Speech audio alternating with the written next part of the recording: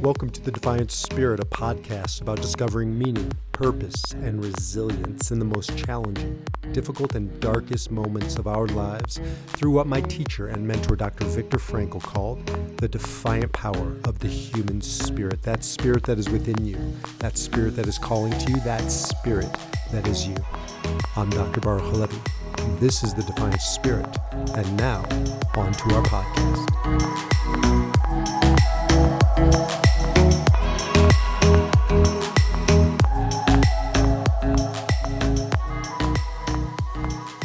Welcome back to The Defiant Spirit. I'm Dr. Baruch Halevi, also known as B, and I just want to thank you for tuning in to this podcast. I really love making it for you. I love the feedback that I'm getting from you. So you keep listening and I'll keep speaking. Some of you are like, oh my God, no, don't keep speaking. I'm going to keep speaking. I'm a recovering rabbi, right? Clergy, that's what we do. So I try and keep it focused every conversation, and I want to focus this conversation on one particular topic, but not before I first acknowledge behind me. If you can see, if you're watching on YouTube, you see. If not, I'll describe to you an amazing sign. It's called the Viktor Frankl Meaning Academy. It's part of what I'm doing now. Under the umbrella of the Viktor Frankl Meaning Academy are lots of different avenues to explore meaning, purpose, and resilience, as the sign says. And one of them is the Defiant Spirit. That's my work, synthesizing the work of Viktor Frankl with the Enneagram, my passions. And there are other avenues, though, because I have other partners now at the Meaning Academy. My friend Dr. Daniel Franz has expertise in both psychotherapy and also in Myers-Briggs. So whereas I offer Defy Your Number, using the Enneagram as a pathway to live out these ideas of Viktor Frankl, that within you is the defiant power of the human spirit. And so we must defy our number, which we're going to talk about in a second. And the Enneagram, he's putting together the program Defy Your Letters with Myers-Briggs. And our other partner, one of our other partners, also a logotherapist, all three of us are logotherapists, Dr. Elise Cortez is an expert in many areas, not the least of which is both business and purpose. She has an amazing show, Working on Purpose, and also expertise in Strength Finders. If you don't know Strength Finders, another worthy personality typing system. I think it's produced by Gallup. Anyways, she's putting together Defy Your Labels. And so we'll have different avenues at the Meaning Academy, along with mindfulness teachers, body practitioners, all to express the important work of Dr. Viktor Frankl. And now we're up and running, and so I have themeaningacademy.com or thedefiantspirit.org, and you can jump over to either of them and learn more. But for now, let's just get into our conversation, which is going to be bringing in my old hat of rabbi and talking about a biblical verse that is absolutely misunderstood, totally relevant, totally perverted, especially by religious traditions, but not just. We all do it all day, all the time. And it's relevant because I see it happening with the Enneagram and the way it's being taught out there. The verse is from Leviticus 19:4. Before you tune out and check out, this isn't a, Bible thumping podcast. I definitely walk the edge of lots of religious traditions. I am Jewish. I'm proud to be a Jew, but I consider myself a spiritual mutt. I take best practice from wherever it comes from. So I draw from certainly Jewish tradition, Kabbalah, Jewish mysticism, first and foremost, but I'm also a practitioner of Buddhist mindfulness meditation, been studying Buddhism for 25 years. Enamored with Catholic mysticism, especially as taught by my mentor, Father Richard Rohr. And my wife, Ariella, is really deep into shamanism and the Toltec traditions. And so just wonderful wisdom from all places. But I think one of the foundations of my life and certainly of our society is the Bible, that is totally misunderstood and oftentimes, again, perverted. So Leviticus 19:4. One of the commandments, the top 10, if you will, the top 10, not suggestions, but commandments is, in English we say, do not turn to idols or make molten gods for yourselves, for I am the Lord your God. Now, this just sounds like, oh my God, here we go. Sunday evangelical preacher, Saturday finger-waving rabbi, and that's not what this is. I want to redeem this verse, this idea, and show you how it's relevant in your lives because it's mistranslated. The Hebrew says, Al tifnu ha'elelim ve'elohe masecha lo ta'asu lachem ani Adonai lehechem. And why that's important to understand the Hebrew is because it says, don't turn to idols. Ve'elohe masecha lo ta'asu lachem. And gods of your masks, right? Don't make gods of your masks. And that's a different thing. Idols are not totem poles, right? That is not what is forbidden from this ancient wisdom text. There's no God that cares about you putting up a statue or having the Buddha. I got some feedback once or twice from a thumbnail pic I have in some social media outlets where there's a Buddha statue behind me. And I think he was either an evangelical Christian or an Orthodox Jew who said, that's forbidden. And because of this verse, it's not forbidden. That's a beautiful little picture, statue, symbol pointing us to something higher, something transcendent, the Buddha, something aspirational. But that's not what this verse means. This verse doesn't mean don't put up little Buddha pictures. Don't draw pictures of God. That's not what this is. This is saying, don't make gods of your masks. So you'll say, B, what does that mean? Don't make gods of your masks. What is a mask? A mask is, in Greek, a mask comes from the Greek word persona. And persona is the same word as personality. And so where are we going with this? Because it's not about making carved images out in the world. It's about realizing that you start worshiping the masks, the outer form. We, not you, we, human beings, we all do this. It's not that you're bad for doing it. It's in some ways necessary. And yet we don't want to live in this place where we believe that the persona, the personality is who I am. So the Enneagram, you can see behind me. If not, you've seen a picture of it before. 9 personality types. But these are personas. That's not who you are. So when I hear people saying, I am an Enneagram 8, I am an Enneagram 1, I am an Enneagram 3, that is idolatry. Now, I don't think they're going to be struck down by lightning bolts. I do this all the time too. I haven't been struck down yet. I've done much worse than that and still haven't been struck down because that's not the God I believe in. I do believe, though, that there is a deep problem with saying, I am an 8. Why? Because it's not who I am. You're not an Enneagram 2 the helper or an Enneagram 1 the reformer. It's your persona. It's your mask. It's how you've learned to navigate this very complicated, dangerous, tenuous world by wearing masks. They're necessary. We develop personalities as survival mechanisms. So my 8 has served me well in some ways to keep me alive. The 8's the challenger. It's to power through, push through, force your way, force your will. And it has its place and it has its purpose. But when I start believing it's who I am now engaged in idolatry. I'm engaged in worshiping it as an end. It's not an end, it's a means. And that's what this text means. Don't believe that the mask is who you are. Don't turn it into a god, into an ultimate end. Understand that it's a necessary vehicle for being in the real world.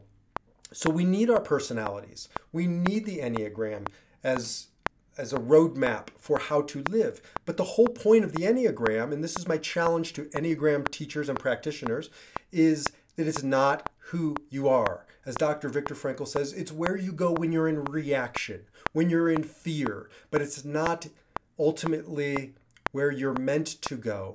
That's up to you to choose your response, right? We don't have to live in reaction. We can choose our response to our life and understand that right now, as my kids would say, I'm just being an 8-hole. But I don't have to stay in that place. I can catch myself. I can stop. I can take a deep breath. I just did a podcast with a great mindfulness master, Julie Mouse, and she listened to the podcast, talks a lot about using the Enneagram as a pathway to take back your power to choose your response. I don't have to stay there. I don't have to live there. I can not be the 8-hole or the 4, Enneagram 4 living in suffering, or the Enneagram 5 removing myself from the world, or the Enneagram 6 living in angst, or the Enneagram 7 living in fantasy. I can choose to stop living my persona, my personality, my mask. Take off my mask. Get underneath it. Realize I have all 9 of these energies in me. They're all pathways back to the divine. What is the divine? For that, I turn to one of my favorite movies of all time, the Lego Movie. Now, if you haven't seen the Lego Movie or haven't seen it in a while, go watch it. If you don't feel comfortable watching a kids show, kids movie without having a kid, then go borrow a kid, right? Go rent a kid. Go take your niece and nephew or somebody else's kid. Just make sure you tell them you're taking them. Or just have the holy chutzpah to, be a grown adult and watch the Lego Movie, because it's not a children's tale. It is a deep, deep teaching on this idea that we can turn anything into an idol. Why? It's a little bit of a spoiler alert. I'm sorry, but you've had like 10, 20 years to watch this movie. So it's all about Legos. Everybody here knows what a Lego is and why they're so fun, because, and you probably have experienced the following. You buy they're super expensive. I cannot figure out for the life of me, other than licensing issues, why they're so expensive. But you go buy a set, right? And it's like an intricate Star Wars set, and you paid like $200, and it's got all these pieces, and you're supposed to build the Millennium Falcon or whatever it is. You know as well as I do that if it happens, and that's a big if, it happens once. And then what happens? It goes into a Lego bin. Now, if you're an adult, you look at that and you go, what a waste, right? All these nuanced pieces now just merged in with the Sesame Street version and the whatever version of Legos. And now it's just one big pile. And from that pile, we build whatever we want. But that's the point. Legos, and the movie is about, Legos weren't meant to be static and fixed. And the adult in the movie, played by Will Ferrell, uses super glue, which is the nemesis of a good Lego experience. Why? And it's called in the movie, it's just geniusly called, this is the spoiler alert, turn it off if you don't want to ruin it. It's called the Craggle. And the Craggle is just part of the word of crazy glue. But the Craggle in the movie is this evil force monster, right? The Voldemort of the Legos. Why? Because the moment you put the Craggle, the crazy glue, on the Legos, they lose their ability to flow, to become a means. They become an end. They become fixed. So what is idolatry? It's fixing someone or something. It's putting crazy glue on your life, on a person, on yourself, on your mask, and believing this is who I am. I am angry. I am happy. I am anxious. I am depressed. I am an Enneagram 8. I am fill in the blank. The moment you fill in the blank, you are heading down the path of making molten gods for yourselves, affixing your mask, turning yourself into what Viktor Frankl would call a number, right? Prisoner 119104. That was what was burned onto his arm. Why? Because the Nazis wanted to reduce his humanity and millions of others to a number, to a fixed entity. Why? Because you can't murder human beings, but you can murder numbers. It's just a number. You throw it, you shoot it, you throw it in the oven. It goes up in ashes in Auschwitz. It's absolutely and positively dangerous to reduce another human being to a number, but we do it all the time. And forget others, we do it to ourselves. The moment we look in the mirror and we see my net worth is $500,000, my identity hinges upon me being a banker or a teacher or a mother or whatever it might be. They may be worthy means, but they're means to an end. And the Lego movie reminds us that the moment we bring the Craggle to a Lego or to our life, it's static, it's stuck. And being static, being stuck is the nemesis, the antithesis, something that's mutually exclusive to divinity, to the divine, to the one. Call God whatever the hell you want to call God. There is no God. There isn't. I get this debate all the time, especially with people who think they know the Bible. Show me God. It does not exist. Show me a name of God. It does not exist. There's, according to Kabbalah, 72 names of God, none of which are the name. They're all expressions. They're all experiences. Divinity can't be fixed. That's why when Moses asked God, what's your name? We've talked about this before. What's God's response?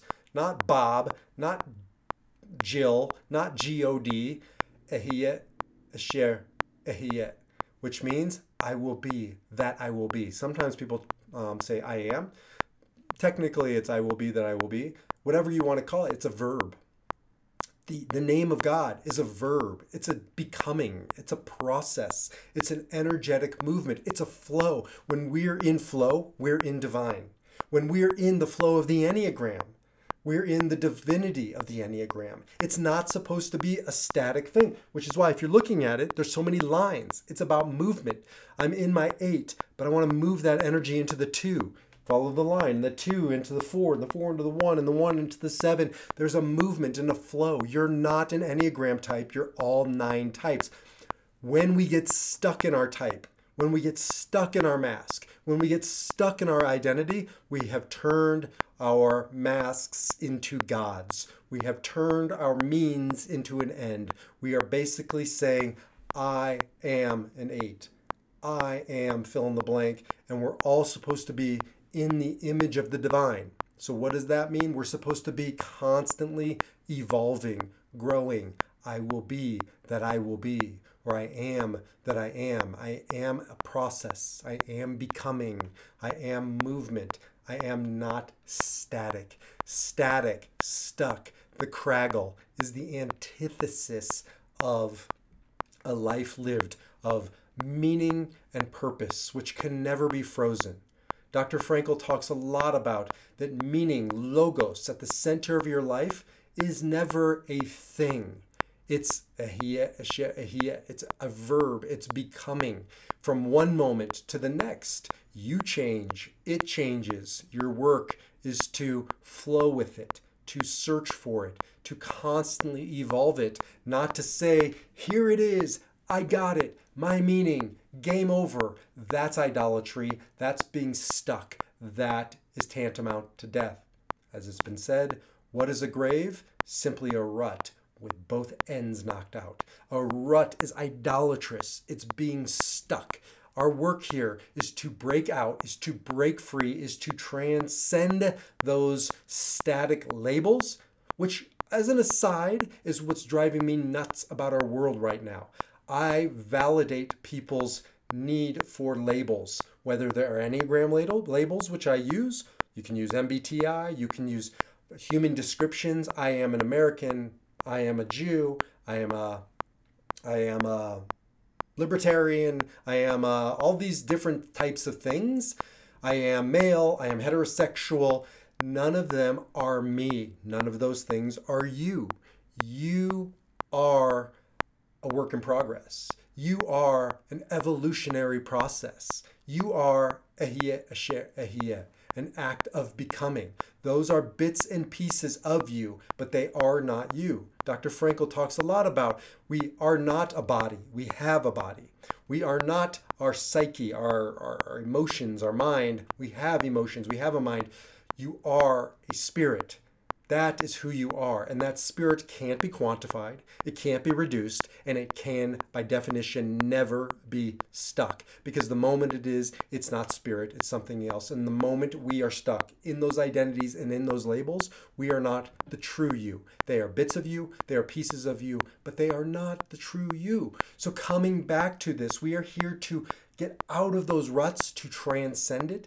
We are here to transform our lives by living out this idea that the craggle, that the crazy glue of life, that the stuff that gets us stuck, again, whether they're labels, whether they're personas, personalities, Enneagram types, anything and everything can be made into an idol. A great mystical teacher, the Kutzker Rebbe, great Kabbalist, says, even a commandment like this one can be made into an idol. Even the Torah, even the Bible, even the Quran, even the Enneagram, even our gender identities and sexual identities and political affiliations and national origin, birthplaces, and all of these things have their place. They are all beautiful when they are a means. But the moment they become an end, as the Kutzker Rebbe says, they become the craggle. That's simply what it is. And so we have to stand guard against this, not excluding you religious seekers, because sometimes religious seekers for me are the hardest people to guide because they know.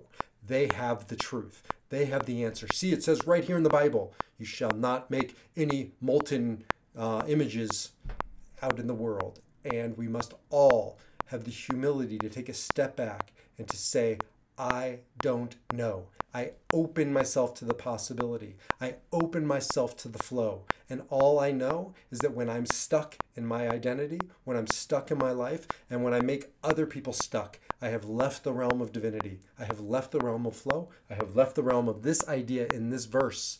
Don't make anything or anyone stuck. Above all, don't get yourself stuck. So we'll do more on this one because it's such an important idea, but I think you get the point, right? Whether we're talking about the Enneagram, whether we're talking about your business, which I work a lot with people on business and getting unstuck, your professional identity, your personal identities, the work that we're all here to do, the work that the Meaning Academy is devoted to, the work that the Defiant Spirit and the Enneagram conversations I am having with people is ultimately to get unstuck, to get back into your flow, to get back into this path of becoming, of unfolding, of evolving. And that is the divine flow. I will see you in the next video, or I will talk to you in the next podcast. Until then, defy your stuckness, your static, your craggle, your number, and live your evolving, your beautiful, your flowing spirit. Thank you for listening to the Defiant Spirit Podcast with me, your host, Dr. Baruch Levi. If you like what you heard, please consider leaving a 5-star review and share this podcast with others. To learn more about the Defiant Spirit, get more inspirational content, or see how we might work together to live your Defiant Spirit, visit defiantspirit.org. Until then, take back your power and live your